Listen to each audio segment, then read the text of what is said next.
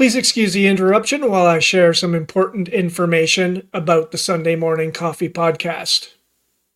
If you would like to support the show, and believe me, I appreciate you supporting the show just by watching, there are a couple of ways that you can help out. You can visit our Patreon page at patreon.com/smcpod. That's patreon.com/smcpod, where for just $4 a month, you can receive early access to episodes and subscriber-only content. If you prefer to make a one-time donation instead of a monthly donation, you can head over to buymeacoffee.com/smcpod. I'm not going to spell that one out, but it's spelled exactly as it sounds.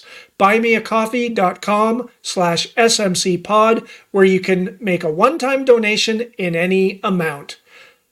Your support does not go unnoticed. Thank you for watching. Thank you for your support, and I hope you enjoy the rest of today's episode. Very pleased to welcome Jerry Werner to the show. Thank you, Jerry, for your time. I appreciate it. I've been looking forward to having this conversation with you. Great. Thank you for the invitation. I've been looking forward to telling you. We're one day away from book launch, so this is an exciting day for us. Very good. Very good. Wishing you all the success with that. Looking forward to talking to you a little bit about the book, but I'm going to start sort of where I start with all my guests. Just ask for a little bit of background to who Jerry is, where you were born, raised, etc., and what sort of led you on to the path that has you where you ended up today. Great. I was prepared for that question. This is my fifth podcast in 5 weeks, so I'm getting more into the groove. Good. Well, anyway, I was born and raised in the flatlands of west central Wisconsin. I was surrounded by dairy farms. My father worked for the railroad, and when I was 1 year old, he bought a one-room country schoolhouse on 2 acres. The schoolhouse came with a tower, a bell, a flagpole, 2 outhouses, and a playground with swing set. He kept one outhouse and a swing stand, but got rid of the bell, tower, bell, and flagpole. Years later, my 2 brothers and I expressed disappointment as why he didn't keep the bell. But he knew kids, and he knew we'd be ringing it and annoying their parents and their neighbors. So he did the right thing in getting rid of the school bell. The schoolhouse had no running water. It had a hand water pump out the back door. And that's as much as I got for plumbing till I was 10 years old. We made good use of the outhouse. I was the oldest of 7 children. My father expanded the one-room schoolhouse upward and outward as the family grew. By any contemporary standards, we were poor, but we didn't know it. Our neighbors didn't have much more than we did. We never went hungry or went cold in spite of Wisconsin winters that could get down to 40 below zero. And as you know, as a Canadian, 40 below is the same Fahrenheit or Celsius. It's bitter cold.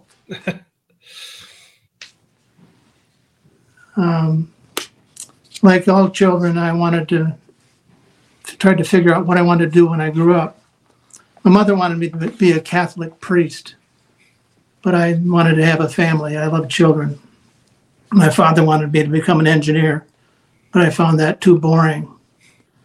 So what was the most exciting to me was America's space race with the Soviet Union going on at the time. My book begins when I'm 13 years old in 1961, and Alan Shepard becomes the first American in space. I didn't know what it took to become an astronaut, so you can imagine my delight when the Mercury astronauts published a book the next year called We 7. In the book We 7, I read it cover to cover and took notes. I concluded that there were 4 major milestones that the astronauts all accomplished. First was they were all college graduates. Most of them earned their degree from the Naval Academy. Second is they acquired a master's degree in a technical subject like aeronautical engineering. Third, they were all accomplished fighter pilots. And finally, they were test pilots. So my plan became graduate from an academy, get a master's degree in aero, become a top fighter pilot, and finally a test pilot. So that's where I got my start, Scott. And what was there an event or was it something you read in the newspaper that triggered your interest in in astronauts and outer space and so on, or was it just you happened to read books on it? How did your interest in that sort of get triggered? Well, these are the early days of television, and watching the launches on TV was, of course, pretty exciting. But for some reason, I was interested in space and space travel, and I read everything I could in our tiny school library. By the way, my high school was a total population of 185 students for the 4 grades.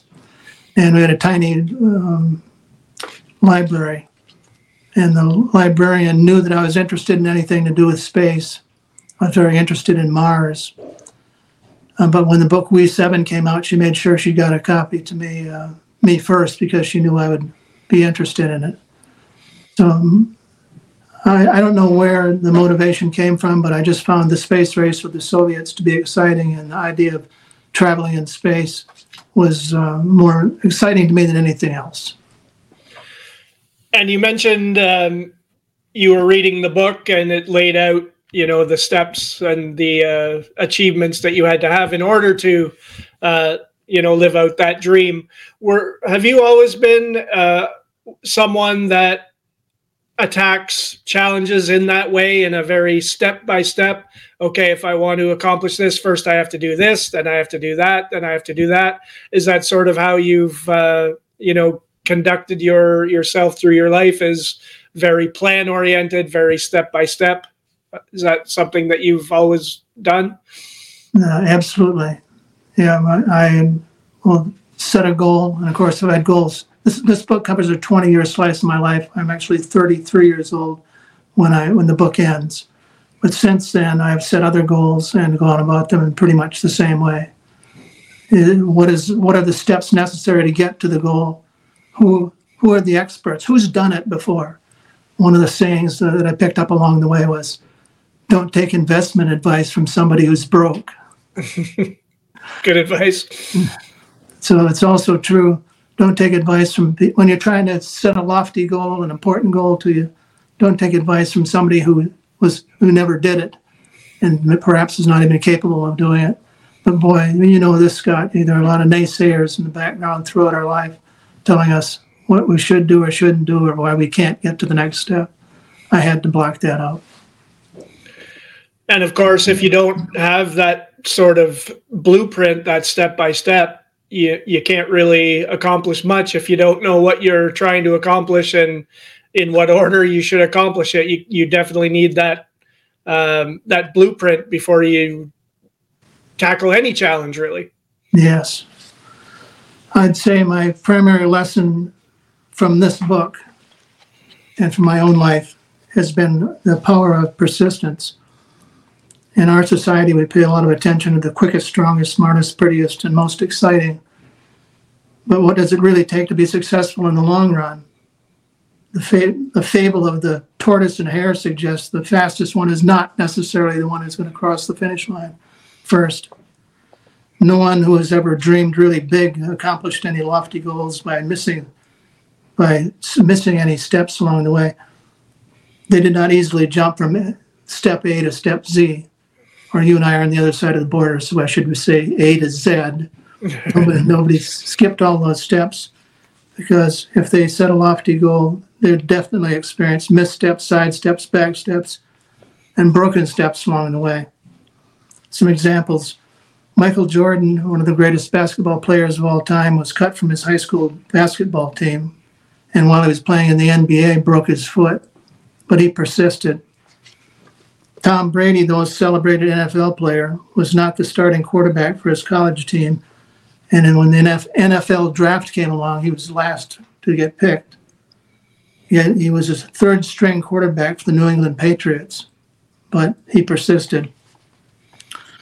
And even someone who's established today and established himself as the richest man in the world can experience some significant setbacks. In the same month, he had a rocket blow up. 1 million of his cars were recalled, and major Twitter advertisers bailed out on him. If he's going to maintain his perch, I'd say he has to persist. And he's a great example of what we just talked about, because, Elon Musk has not one, not two, but many, many ventures out there at once. And he's not going into any of those cutting corners or skipping steps, or, because you don't get a rocket into space by skipping steps, basically. So he's a great example of, you got to have a plan. You got to have your plan mapped out. So yeah, terrific example. So let's talk a little bit about, so you're growing up in this environment with seven. There are seven of you. You said 7 of us. Yeah. So living the life as kids do, having fun, playing, and so on. So as you graduate into adolescence and then your teenage years and so on, are your eyes still on those goals that you have set for yourself, or are you like a lot of young people where, depends on, what day it is and, what your dreams are, were you always focused on what you wanted to do, or did you have some occasions where, maybe your dreams changed a little bit, or you were looking in a different direction? I pretty much stayed focused on my dreams, although there were times when I said, maybe I should be a professional baseball player. And then I would pitch the next game and lose it and say, no, that's not going to work. But I stayed pretty well focused on getting to the space program. Now, I came from such a small school. In my own family tree, nobody graduated from college. In our high school, they didn't send many people on to college either. Most of them went back to farming and other things. So I decided that if I were going to get into an academy, and I wanted to get into the Air Force Academy because it was brand new at that time, it was a shiny thing. Air Force Academy I thought would be the best to get me into the space program.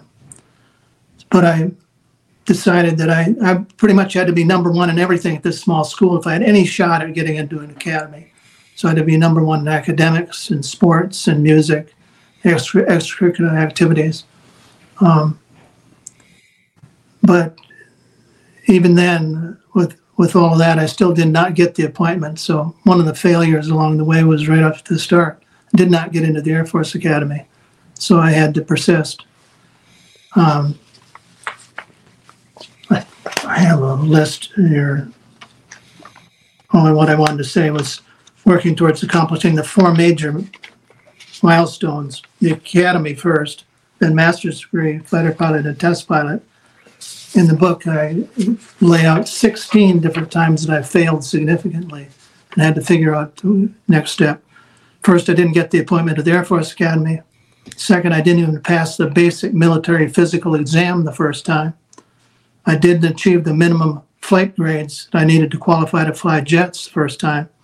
And I wasn't accepted to graduate school the first time around. So I had to find a workaround to every one of these and a dozen more. And that's all outlined in the book. And how did you deal with, as a young person, obviously, you've got this goal that you want to reach, you know the steps that you have to take, and then at the very first hurdle, you run into this obstacle. And, there's a popular saying, especially amongst people that think in the Stoic philosophy, that there's a saying, the obstacle is the way. So meaning that whenever you get an obstacle in front of you, overcoming that obstacle is the way towards reaching your goals. So how, as a young person, did you deal with that first setback?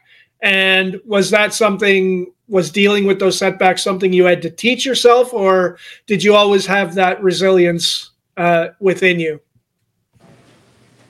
I think I must have had a big reservoir of the resilience myself. But that doesn't mean that I wasn't very upset and concerned at each time when things broke down and didn't look like I could make it to the next step. Air Force Academy rejection at age 17. Age 17, that means a 1-year delay. 1 year at 17 is huge. Yeah.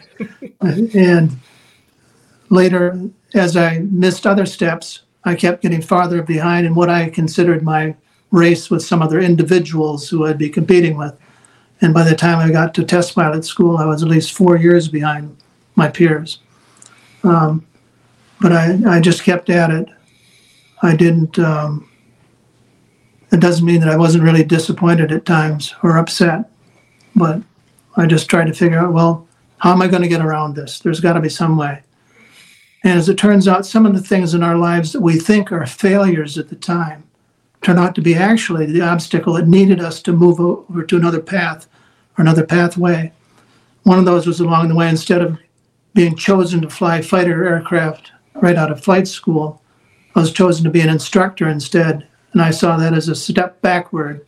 But as it turns out, as a flight instructor, you've got to be on top of your game. You got not only got to be able to do the maneuvers, you got to explain to the student how to do it. You got to give them feedback and teach them how to do it, which is way more than just individual effort.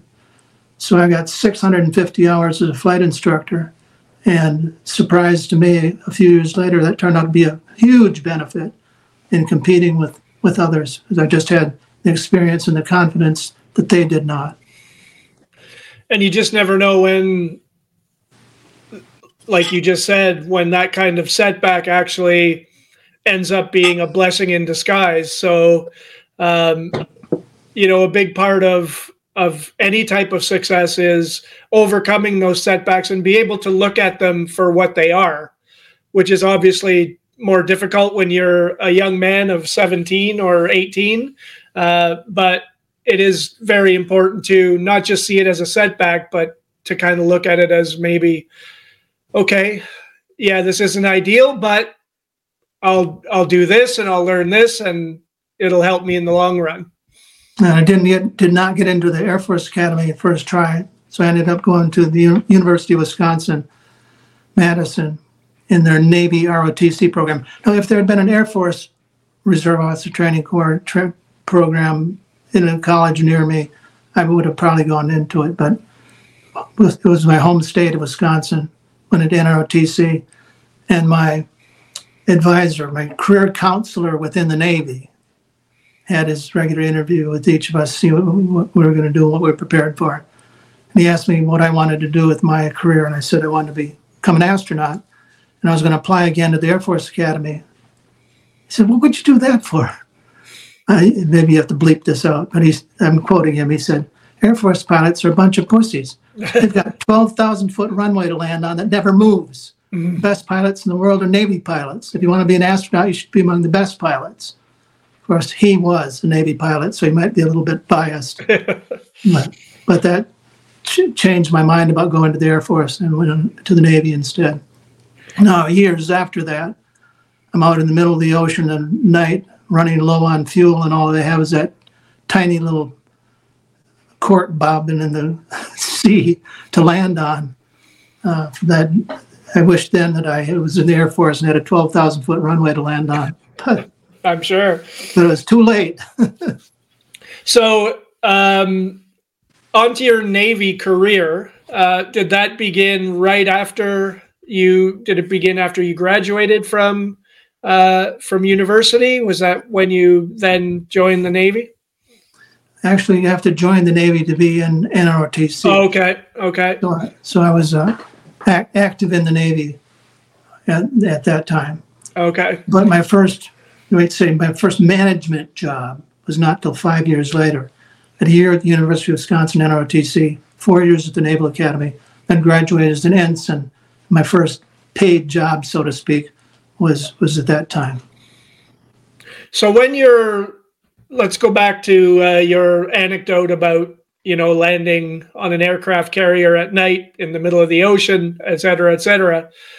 Talk a little bit about how the Navy trains you for such a thing, because again, I know very little about it, but I'm assuming they just don't, let you practice, straight off landing on an aircraft carrier, because that could obviously be disastrous in a whole bunch of ways. So what is the training like, at the beginning when you're learning to fly these jets, you're learning to land them on these aircraft carriers? How does that work?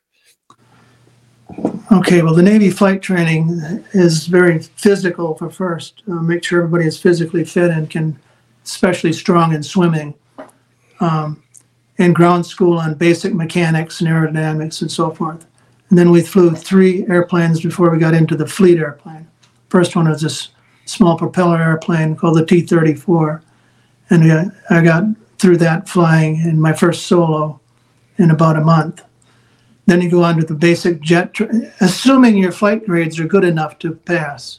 If they're not, you go to fly helicopters or transports or propeller planes back then. But moving on to jets, the basic jet trainer, you spend about a year in that. And in the advanced jet trainer, which is more complicated and faster and more difficult to fly in more complicated missions. So sorry, I got an interruption here. That's okay. So once all the training is done, the most complicated thing to do is land on an aircraft carrier. So all the training leads up to that. And before my first landing in the aircraft carrier, I had 50 practices at the field. And they pick a field that's really dark, so you don't have any visual references, light to distract you. And you do bounces. In other words, every time you land, you go to full power and get airborne again right away, which is what you have to do at the carrier. When you land, slam into the deck, you go to full power, because if you miss the wire, you've got to get airborne again safely and come back around again. So there's plenty of practice, and I was well prepared for it. But one of the sections in the book, again, you may need to bleep this out. It's called Scared Shitless. It was about our first landing on the aircraft carrier, because there's such a buildup. This is true in the military, Army, Air Force, Marines, so forth. When you're doing something dangerous, the guy, the coach, the leader who's preparing you for it wants to insist that you do it right or you could die. Sometimes it's an exaggeration, but it's not behind the boat. So we'd seen all these stories. We'd seen these videos. I saw an F-8 Crusader land and the round down butt popped into 2 pieces and the canopy comes tumbling by and you can see the pilot still in there. We were told that he lived through that. But all that preparation, when it came time for our first carrier landing, we set some kind of record for number of flushes in the men's room. But we all survived. And the very first landing of the carrier, I was so nervous that I went from that airplane flew about 120 miles an hour. And you land and you're trapped and you catch the wire. But anyway, the stop is so sudden and violent that throws you ahead, where your head would get smashed into the dashboard if you didn't have the seat belts on. But afterwards, when I took a shower, I saw that it busted blood vessels where the seat belts were. Wow. And I wondered, well, is that going to happen every time I land in a carrier? Turns out, of course, it doesn't, because eventually you learn to release and relax of sorts as you land. Mm-hmm. And the first shot out of the catapult, I said, holy shit, people do this on a regular basis. It's like getting shot out of a cannon. So the very first time that you are doing this and you're about to land on the aircraft carrier, and like you said, you're nervous, obviously, because who wouldn't be? What are you telling yourself? Is it just as simple as remembering your training, remembering going through the things you're supposed to be doing? How do you control your nerves in a situation like that? Well, we're focused on 3 big things in landing in an aircraft carrier: meatball, lineup, and angle of attack. Meatball is the orange meatball on the screen, and an indicator that shows it's on the ship itself, shows whether you're high or low, and keeping that in the middle. So that's a meatball. Lineup is lining up with the runway itself, a tiny little 200-foot strip that's on the aircraft carrier. An angle of attack is a substitute for airspeed. It's a needle that shows that the airplane is at the right angle so that when you land, the hook will catch and stop you. And you're also at a safe speed that you're not going to stall. So meatball, lineup, angle of attack.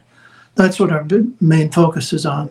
But as you just suggested, your mind can wander on other things. So I keep disciplining myself, sort of like shooting a free throw. in an important free throw in a basketball game, and everybody's screaming and yelling and everything, having to block that out.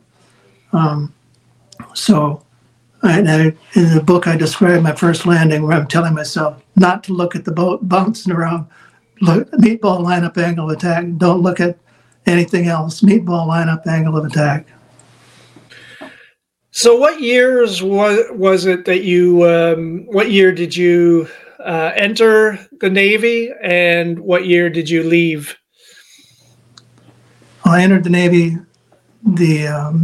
ROTC program in Wisconsin in 1966. I graduated from the Naval Academy in 71. So 1971 became my first really work as an officer in the Navy. And at that time, that was coming up to the end of Vietnam, obviously.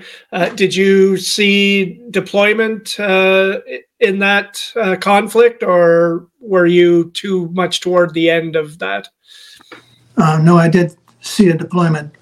I guess I'm not much of a salesman. I haven't mentioned the name of the book yet. Grandpa's Adventures in the U.S. Navy, Soul Searching on the Way to Mars, Grandpa's Adventures. And one of the chapters deals with my visit to Vietnam and summer training and general quarters and gunboats coming after us in a destroyer. And that same summer, I also rode out a Category 5 hurricane on the same destroyer. So that was pretty exciting. Yeah, that doesn't sound like much fun. But the war ended just before I got my wings. And boy, was I relieved. There's no way I wanted to become a prisoner of war. No way I really wanted to get involved with that war, which is one we should have, in my opinion, should have never gotten into in the first place. And did you feel that at that time, or was that an opinion that you came to later on in life? No, while I was at the Naval Academy, I came to the opinion that we shouldn't be there. And most of my classmates, although they might not say so, I can tell you that not a single midshipman at the Naval Academy ever said to me, "I want to be in that war." We all said, "We hope it's done and over with before we have to go." Mm-hmm.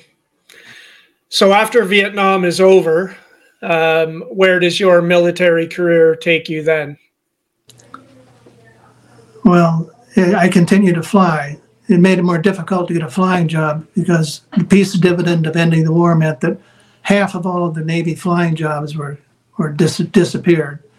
And so that's part of the drama in the book too, is how do I continue on to fly fighters when half of those jobs have been erased? Mm-hmm.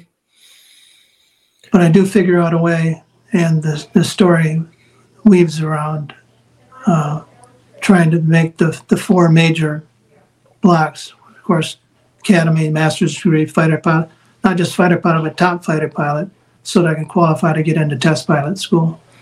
The movie Top Gun I also went to Top Gun. So that's part of the book, is my analysis of the two Top Gun movies.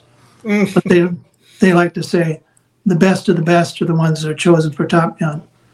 But test pilot school is one level above that. And it's very, very difficult, very competitive to get into test pilot school and continue on astronaut track towards NASA.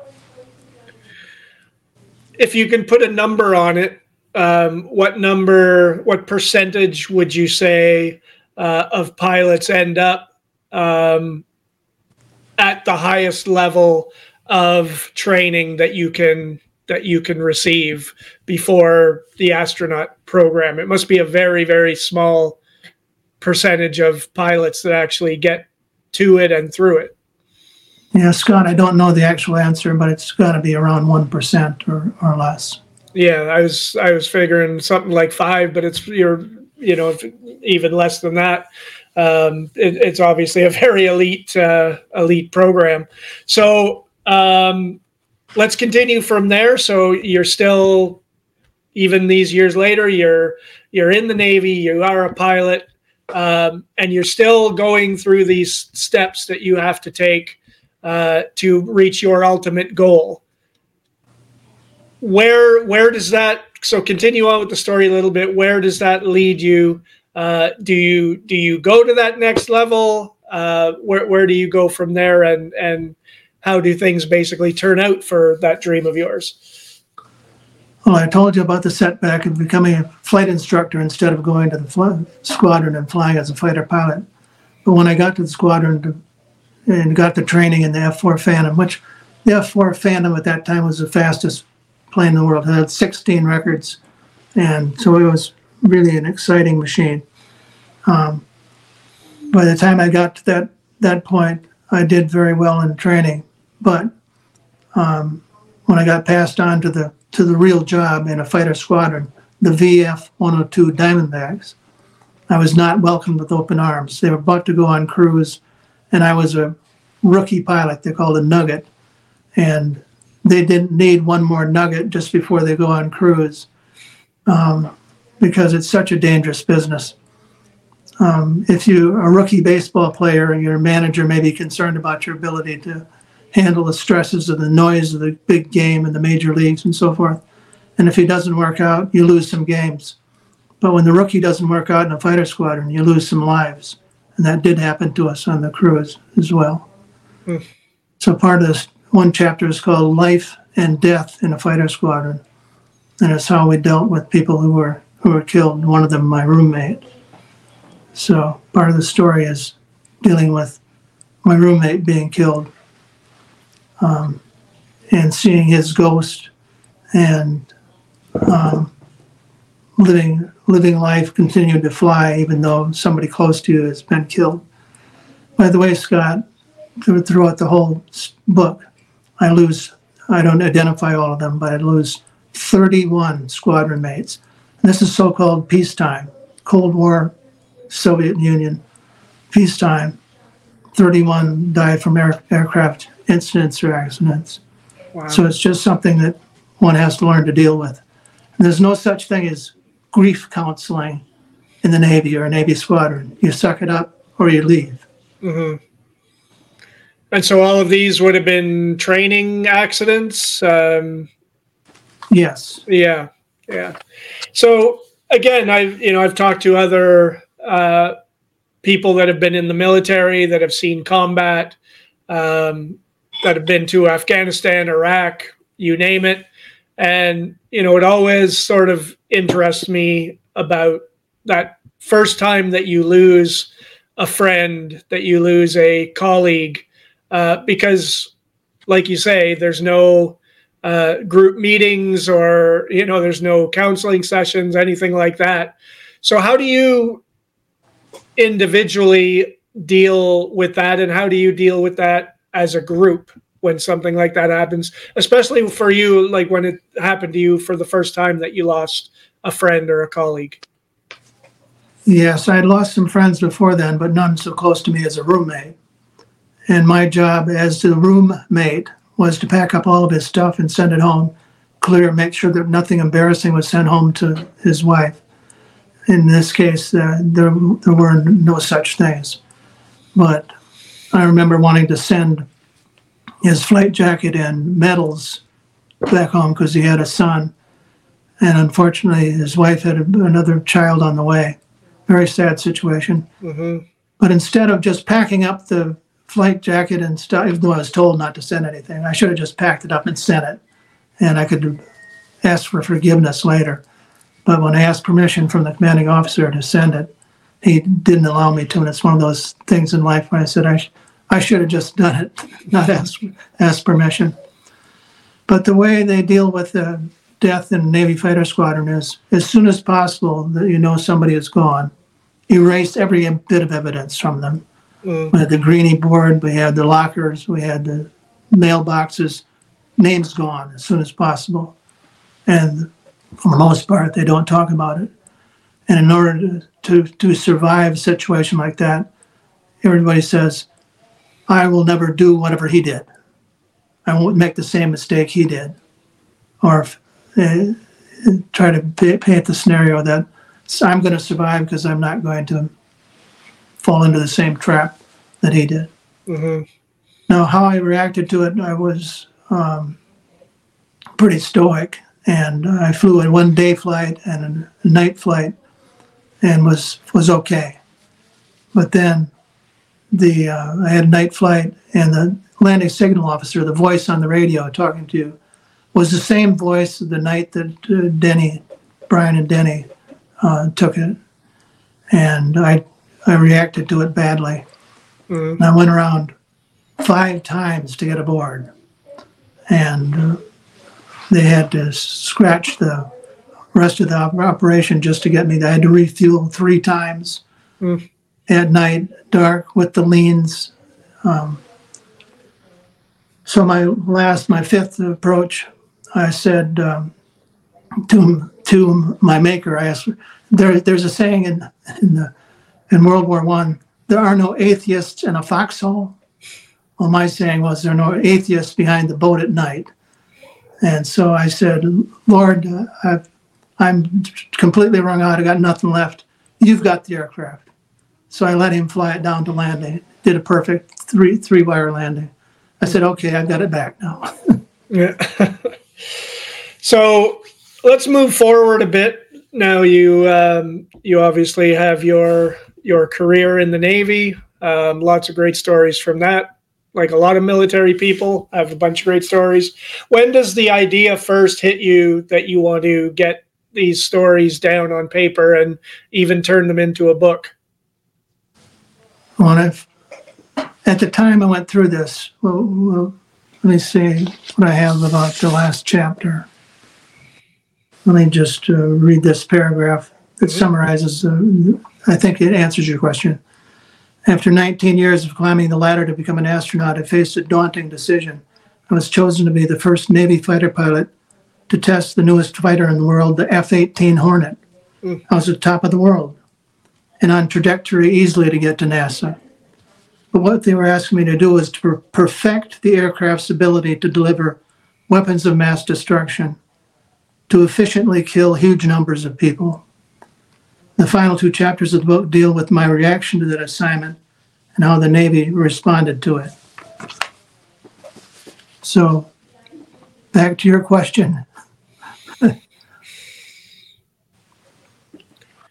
So, I'm just trying to let that sink in for a minute. So, you mentioned earlier that you were always opposed to the war in Vietnam. And then now going forward, you're mentioning that you have this unease with this new fighter jet and what it's made for, basically, weapons of mass destruction. Were you always, was that always something about you that you were always, because some people get into the military and they want to go fight, they want to go, do whatever. Were you always someone that was more into the exploration? Because obviously being an astronaut is all about exploration. Were you always more into the exploration and the learning and so on, and not so much into the war, the military aspect, that kind of thing?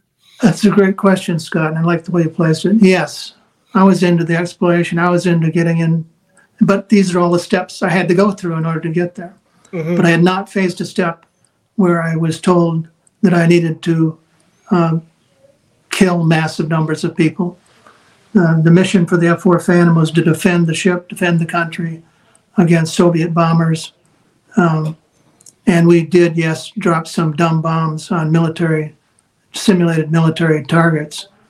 But I never had a mission that was to drop tactical nuclear weapons, the type at this time were 7 times bigger than the ones dropped on Nagasaki or Hiroshima.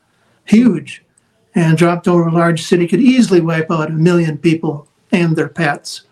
And it was something that I just could not agree to do. And how the Navy dealt with that objection is what's found in the last couple chapters of the book. So that's again obviously the F-18, very technically at the time, very technically advanced, the most technically advanced fighter jet out there, obviously. So did you ever get to fly that plane?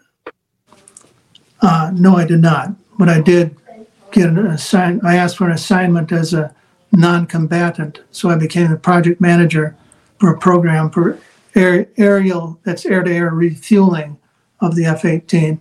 So I was the head of that project, and it was successful. No, I never flew the plane. The at the time was called the F-18 rather than the FA-18, F for fighter, A for attack. But they had plans to make it an attack airplane as well. So it was supposed to replace both fighters and attack bombers that are on aircraft carriers. So it was designed to replace both of them. And that's how I ended up with that mission. Now, if my mission with the airplane had been to test its ability to land on aircraft carriers or dogfighting, or even dropping conventional bombs on military targets, I wouldn't have given it a second thought. But to spend 2 years of my life perfecting its ability to kill massive numbers of people efficiently was just outside my religious teaching, outside my moral values. Especially in the middle of the Cold War, when that was at any given moment, seemingly minutes away, that you might have to actually use that capability. Yes, that was a concern. Mm-hmm. And once the Cold War ended, President H.W. Bush removed all the nuclear weapons from Navy surface ships. So nobody had to face that same dilemma that I did anymore. Now, he didn't do it for me. Mm-hmm. He did it for the country. But also, I was Catholic at the time, and the Catholic bishops not supported me specifically, but not only supported people in the military, but said, if you are in the chain of command of nuclear weapons, you should make every effort to remove yourself and find a new job because of the objection of the church. Mm. Let's get to the book itself. When did the process of writing the book begin? Were you someone that, kept a journal, kept notes during your naval days, or did you start writing these stories down after? How did that process get started? Earlier, I said, well, back to your question, because I had forgotten that. But that was part of your question. I started on writing the book. I didn't write the book right away, although my wife saved a scrapbook of lots of stuff. Every pilot has a flight log book, and those are really valuable in identifying the date, the time, the airplane, who was with you, and what your mission was, and total time. So that came in handy. I saved performance evaluations called fitness reports. So I saved a lot of things. But I didn't have any inclination to write the book soon because pretty much everybody disagreed with what I had done. Everybody in uniform said, Jerry, we accept that this is your personal conviction and we support you in following your personal conviction, but I wouldn't do the same thing, or I couldn't do the same thing. Mm-hmm. And even in the family, the only one person in my whole family, my brother Tom, was the one that said, I support what you did. I'd do exactly the same thing if I were in your shoes. Most people said there must have been some oath that you could have done that, still go on to NASA. So it wasn't until after raising my children, I told them stories, dozens of stories over the years. And as they grew older, they wanted and they understood more of it. They said, could you please write this in a book for the grandchildren? So I didn't get to it until after I retired, which I retired at age 73. Mm.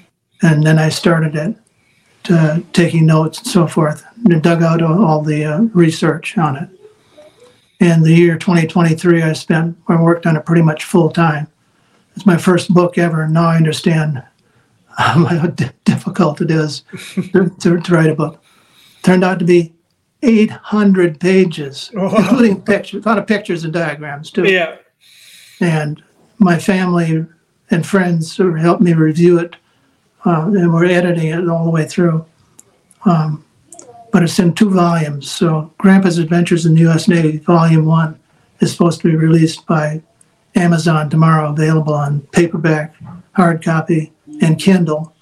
And Audible will be coming along shortly.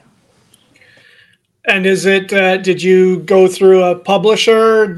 Is it self-published? What is that process? It's sort of a hybrid between self-publish and publisher. Amazon paid for, I'd say, at least 80% of it, but I'm into it, including marketing, social media marketing, and other stuff. I'm into it for about $15,000. Mm-hmm. And so this podcast will not air until this coming Sunday. So that means the book will be out a few days. So obviously we can't look into the future, but on the eve of its being released, what are your feelings right now about that? What are your thoughts? Is it obviously there's excitement? Is there apprehension? What's on your mind as the book gets this close to being released? Well, I created a free PDF version that I shared with family and friends and some people on Facebook and LinkedIn and so forth. So there are about 100 copies out there. And I asked everybody who got a free copy to be prepared to submit a book review on day one, which will be tomorrow the 15th. And they shared their book reviews with me. And wow, Scott, it's really gratifying. One old friend of mine, I just want to read the final paragraph he put in his. I love this book. I wish I read it when I was a young adult because it's filled with wisdom, great lessons of morality, God, and courage. Jerry had a vision and locked onto it, so very inspiring. This book is a gift for humanity and how to achieve what it takes to become the right stuff. The ending is an unexpected surprise that not only leave you speechless, but will also give you faith in your fellow man. So I'm really optimistic because I'm getting a lot of those back from people who've read the PDF version. And of course, I'm excited and a little bit nervous. Yeah, of course. With your permission, I'd like to read a little 1-minute blurb that Amazon and I developed together to promote. Absolutely. Is that okay? Yes, for sure. Grandpa's Adventures in the U.S. Navy, Soul Searching on the Way to Mars. If you like stories of high adventure where life and death hang in the balance, you've come to the right place. I should have been dead more than a dozen times. If you want to know what it's like to be on astronaut track and how to go from obscurity to NASA's doorstep, this book will give you some clues.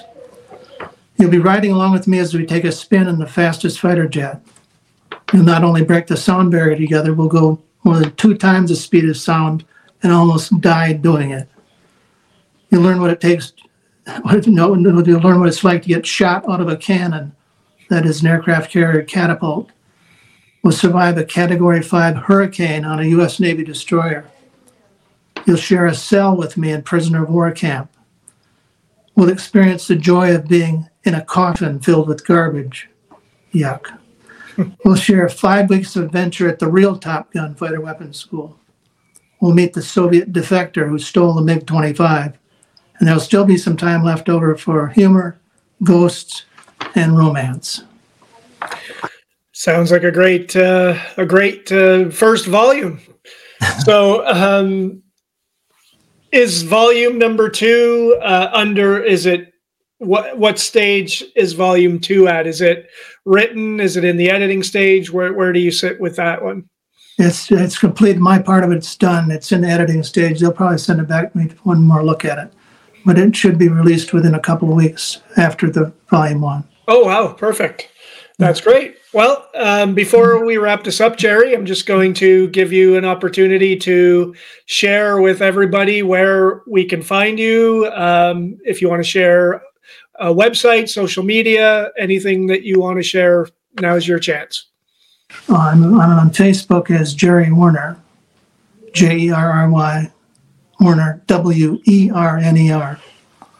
I'm also Gmail, jerwerner01@gmail.com.